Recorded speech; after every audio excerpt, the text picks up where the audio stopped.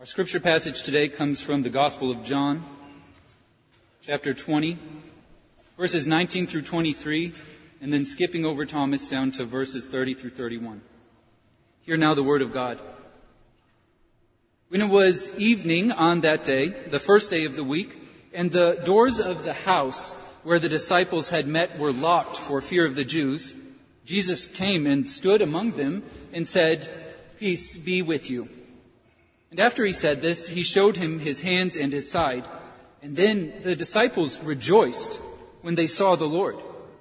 Jesus said to them again, "Peace be with you. As the Father has sent me, so I send you."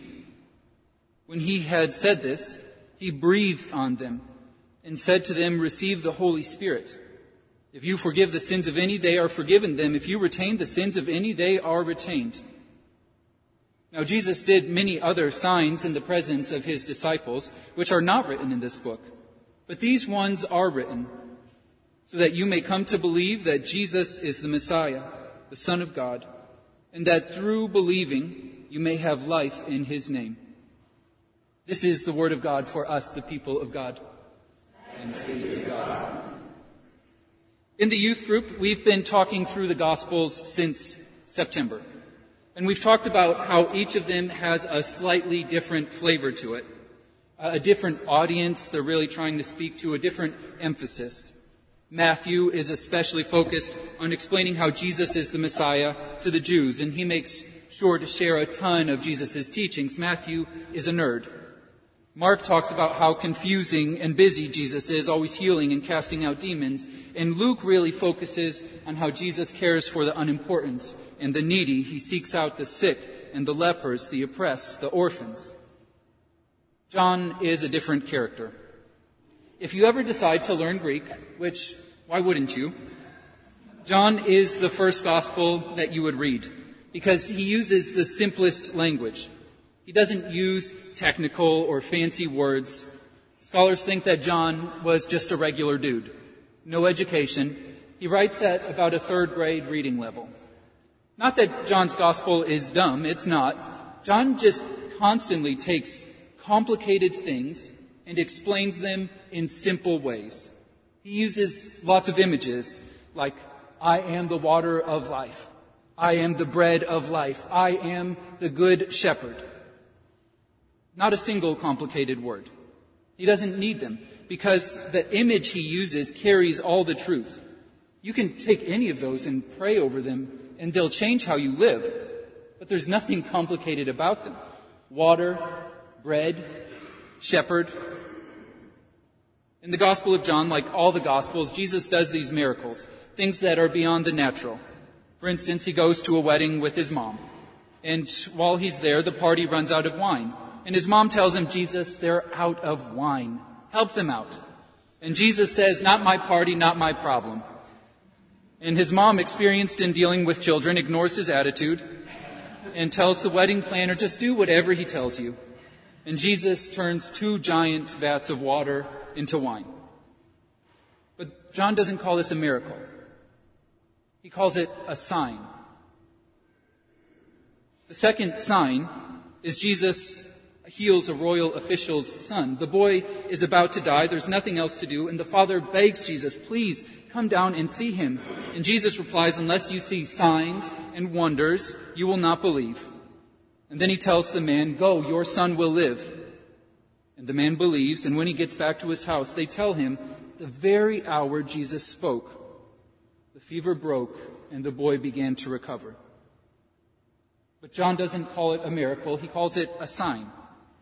Obviously, it is a miracle, but for John, that's confusing. Because a miracle tells us what, but it doesn't tell us why. John manages to explain why with one simple word. He tells us that these are all signs. I might have told this story already, but Mike and I were driving from Princeton to see my family in Chicago. And we were driving through Pennsylvania, and I'm cruising along listening to my music, and Micah leans over and looks at the dashboard and she asks, "Have you been watching the signs?" And I said, "I've been watching the GPS. We don't have to turn for 250 miles. We're fine." And she said, "Oh, okay." I just thought you might want to know that we're almost out of gas, and that sign says this is the last gas station for 64 miles. So I cranked the wheel hard to the right, cut across 2 lanes of traffic, caught the exit, because the sign lets you know what's coming. That huge sign in Pennsylvania, someone put it there because there's a stretch of road 64 miles long with no gas stations. If you don't pay attention to the signs, you'll find yourself hitchhiking 30 miles in either direction to get yourself a can of gas. People put out a sign, "Beware of dog," which basically says, sure, trespass if you want to, but my dog has teeth, and I'm not going to stop him from using you as a chew toy. There are signs, "No shirt, no shoes, no service," which tell you, listen, if shirts and shoes aren't your thing, that's fine and well, but here we wear shirts and shoes. So if your aversion to clothing is that deep, you can eat or shop somewhere else. The sign tells you what to expect. It tells you what's going on. And John tells us that all these miracles are signs. They're communicating something important. The first sign, Jesus turns water into wine. And it tells us something about who God is. It tells us that God takes something ordinary, like water, or one of us, and turns it into something extraordinary. It tells us that heaven will be a celebration. It will be a party. Even though none of us have seen heaven, we've seen the sign. So we know what it will be like. The second sign, Jesus heals a man's son. When you see the sign, what do you learn? You learn about who God is and the kingdom he's building. God is going to overcome sickness and disease. For John, every miracle Jesus does is communicating something. It's a sign. Jesus doesn't do miracles because he felt guilty that day. The miracles show us who God is and what kind of kingdom God's building. They let us know what's coming. I've already mentioned that John hates making things complicated, which is why in our verse 4 today, he just comes out and says what the signs are for. Verse 30. Now Jesus did many other signs in the presence of his disciples, which are not written in this book, but these are written, so that you may come to believe that Jesus is the Messiah, the Son of God, and that through believing you may have life in his name. The point of the signs is to enable us to believe. The signs, they give us a glimpse into the kingdom of God. They let us see. It's a celebration. Why? Well, because God is curing sickness and disease, because those who couldn't walk will be healed, because the disabled will be taken care of, because the hungry will be fed. And when that kingdom is built by the power of God, we're going to celebrate. These are signs of the coming kingdom. Jesus performed them, and John wrote them down so that we might believe that Jesus is the Messiah, and so we could have life in his name. The sign enables us to believe and have life in the name of Jesus. That's John on signs. But here's the important question. What if I drive back up to Pennsylvania, and I bring with me a little blowtorch, and I dress in black, and under the cover of darkness I drive to that sign, last gas station for 65 miles, and I cut it down? What happens if I take away the sign? If I cut down the sign, people have no reason to believe that there is no gas station for 64 miles. If there's no sign, they have no way to know what's coming. It doesn't change the reality. The sign doesn't change the fact that there are no gas stations. The purpose of the sign is just to tell people what's going on. It's to tell people what's coming. The sign enabled them to believe. After he's resurrected, Jesus appears to his disciples. They're hiding in a room. They locked the door. And then Jesus appears. They just watched him get executed by the army, so they're freaked out when he suddenly appears. He says, "Peace." He shows them his wounds, right acting, by the way. And then he says it again, "Peace." But he also says, "As the Father has sent me, so I send you." As the Father has sent me, I send you. As just means in the same way that the Father sent Jesus, the Father sends us. Which means we know the Father is sending us to be signs.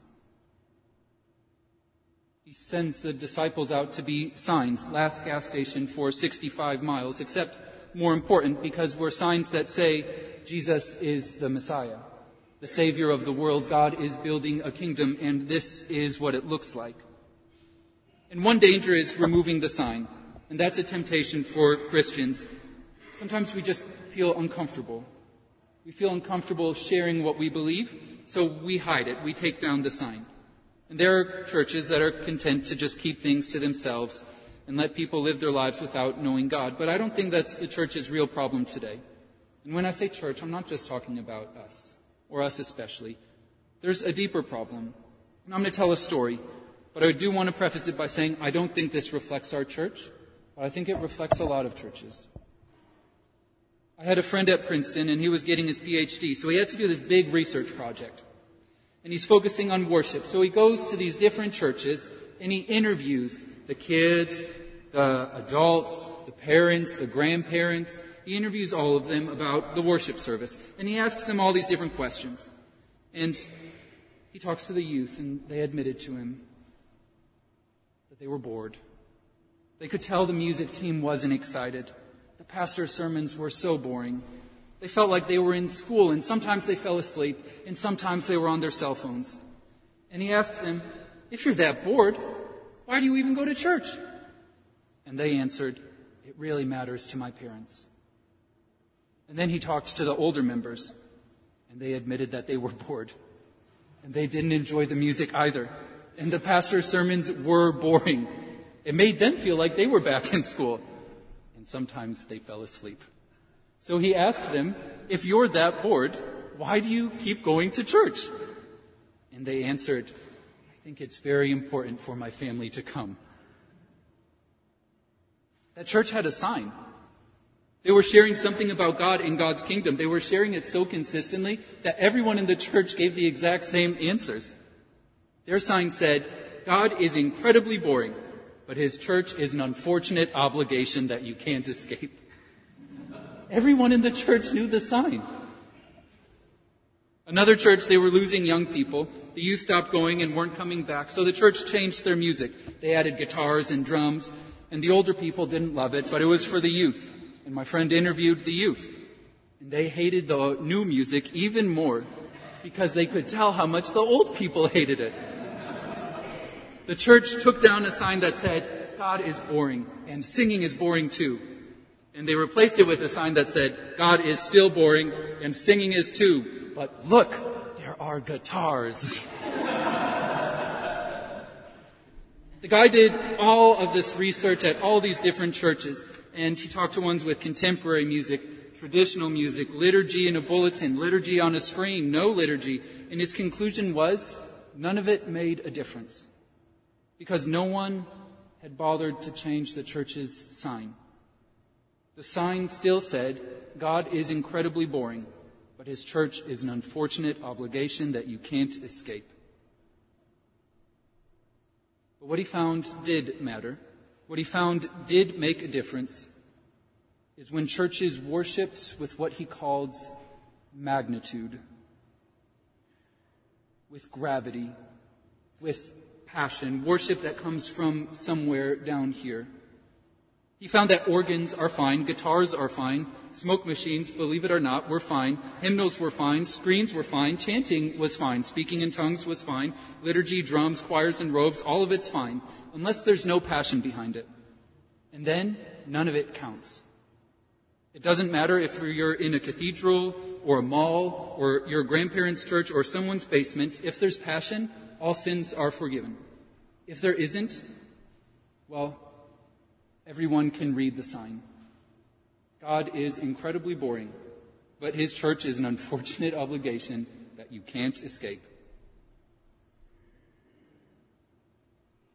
What does our church sign say about who God is? Boring or worthy of everything? What do our lives say about church, about building God's kingdom, obligation or life-changing opportunity? If a church sign says that God is incredibly boring, but church is an unfortunate obligation you can't escape, of course people won't invite their friends. You don't invite your friends to a boring party or a concert with horrible music or a church that's an unfortunate obligation. I started this story by saying I don't think this is our church's problem, because we do hear excitement and we see people inviting friends. And it's amazing to see, it's humbling, and it's a testimony to everything we as a church are doing. But I'm preaching this as a request, because our sign can never be too clear. We want that sign to read crystal clear for anyone that walks in. God is a life-changing opportunity, and our church is building the kingdom of God. So I'm preaching this as a request, because what we want to know is, where do you see that passion? Where do you feel it? Where do you see the Holy Spirit moving? What can we do better? What do we need to change so that we are displaying that magnitude, that passion every Sunday and Monday and Tuesday? And I'm preaching it because we want to know what gets in the way. Because without the sign, there's no reason to know what's coming. And our sign is really important, so it can't be too good. I was driving down a highway in Pennsylvania, listening to my music, headed 70 miles per hour into a stretch of road 64 miles long with no gas stations. And there are people in this town who are living the spiritual equivalent. We need a sign that's big enough to let them know what's coming. Will you pray with me? Lord God, I give you thanks for this church, for the ways that it is testifying to this community about what your Son has done in the world, that he has died for the forgiveness of sins, that he is building a kingdom in our midst. I ask that you would inspire us with your Spirit, that we would be passionate about who you are and what you have done, that we would be passionate about your church.